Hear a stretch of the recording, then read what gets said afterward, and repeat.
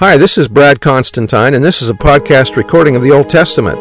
Although this is not an official recording of the Church of Jesus Christ of Latter-day Saints, every effort's been made to be as doctrinally accurate as possible.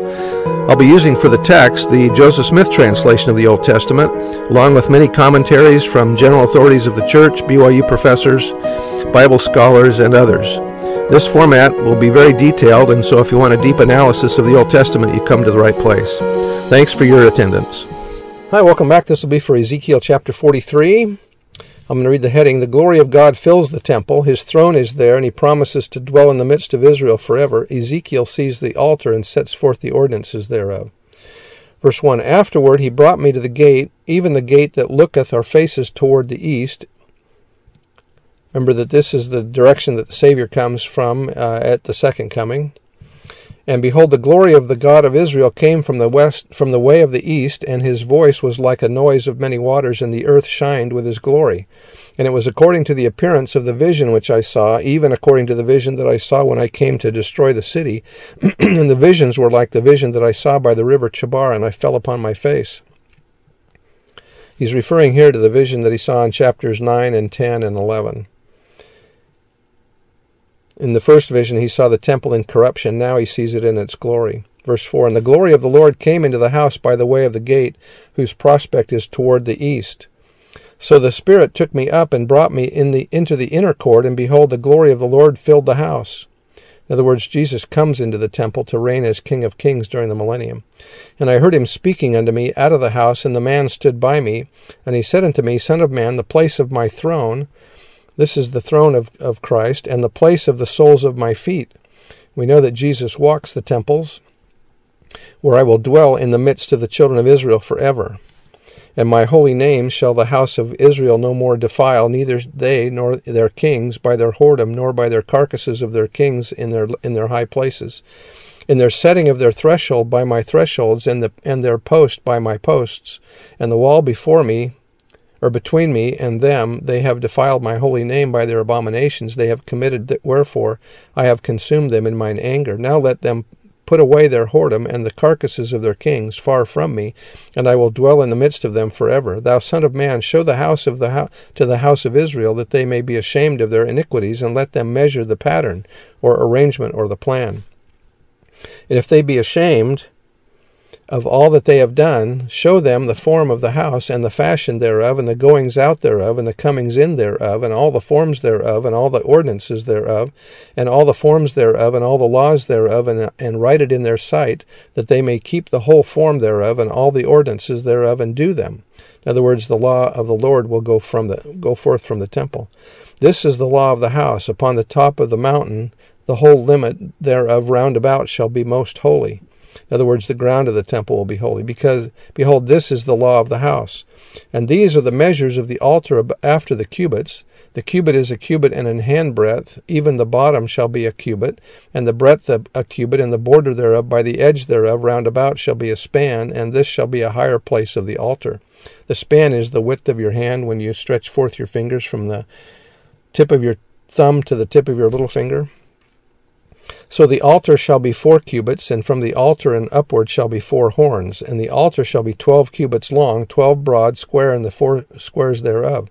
In other words, it'll be 18 by 18 feet, or 324 square foot altar.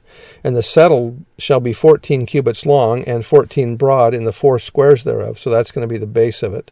And the border about it shall be a half a cubit, and the bottom thereof shall be a cubit about, and his stairs shall look toward the east. And he said unto me, Son of man, thus saith the Lord God, These are the ordinances of the altar in the day when they shall make it, to offer burnt offerings thereon, and to sprinkle blood thereon.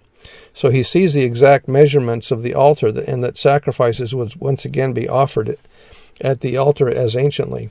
And thou shalt give to the priests, the Levites, that be of the seed of Zadok, which approach unto me, to minister unto me, saith the Lord God, a young bullock for a sin offering.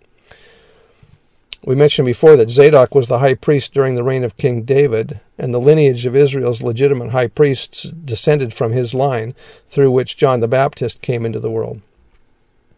Verse 20, And thou shalt take of the blood thereof, and put it upon the 4 horns of it, the altar, meaning, and the four corners of the settle, and upon the border round about. Thus shalt thou cleanse and purge it. Thus shalt thou take the bullock also of the sin offering, and he, the officiating priest, shall burn it in the appointed place of the house without the sanctuary, in other words, outside the holy place. And on the second day thou shalt offer a kid of the goats without blemish for a sin offering, and they shall cleanse the altar, as they did cleanse it with the bullock. When thou hast made an end of cleansing it, thou shalt offer a young bullock without blemish, and a ram out of the flock without blemish. And thou shalt offer them before the Lord, and the priests shall cast salt upon them, and they shall offer them up for a burnt offering unto the Lord. 7 days shalt thou prepare every day a goat for a sin offering. They shall also prepare a young bullock and a ram out of the flock without blemish.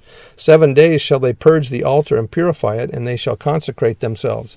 And when these days are expired, it shall be that upon the 8th day and so forward, the priests shall make your burnt offerings upon the altar and your peace offerings, and I will accept you, saith the Lord God. Remember, this is premillennial. This has to be before the second coming, because they're still sacrificing animals, which will not happen after the second coming happens. The vision may not be literal, but an idealized portrait of restored Israel. As we know, the scriptures make it clear that the law of Moses and its sacrifices by the shedding of blood were ended with the atonement of Jesus Christ. Given this fact, it seems unlikely that a temple set for the performance of Mosaic animal sacrifices will ever again be built, especially during the millennium, when there will be no death. Future temples, both before and after the second coming, will presumably be similar to those with which we are familiar in the church now, in which ordinances of the Melchizedek priesthood will be performed for the living and the dead. Joseph Smith taught that to make the restoration complete, all things had under the authority of the priesthood at any former period shall be had again. He included the restoration of sacrifice in his discussion, though not of those sacrifices that were revealed with the law of Moses. Given the clear message from the scriptures that animal sacrifice ended with Christ, perhaps we can view the sacrifice of which the prophet spoke as a short-term or one-time event in fulfillment of Malachi 3, verses 3 and 4. Which reads, and he shall sit as a refiner and purifier of silver, and he shall purify the sons of Levi, and purge them as gold and silver, that they may offer unto the Lord an offering in righteousness. Then shall the offering of Judah and Jerusalem be pleasant unto the Lord, as in the days of old, as in former years, to signal that the Levites are again in the covenant and have assumed their rightful priesthood function in the house of Israel.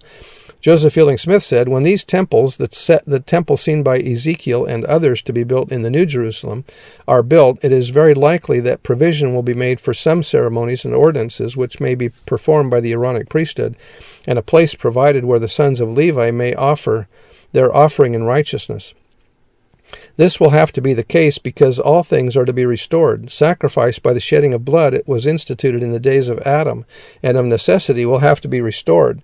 The sacrifice of animals will be done to complete the restoration when the temple spoken of is built at the beginning of the millennium, or in the restoration. Blood sacrifices will be performed long enough to complete the fullness of the restoration in this dispensation.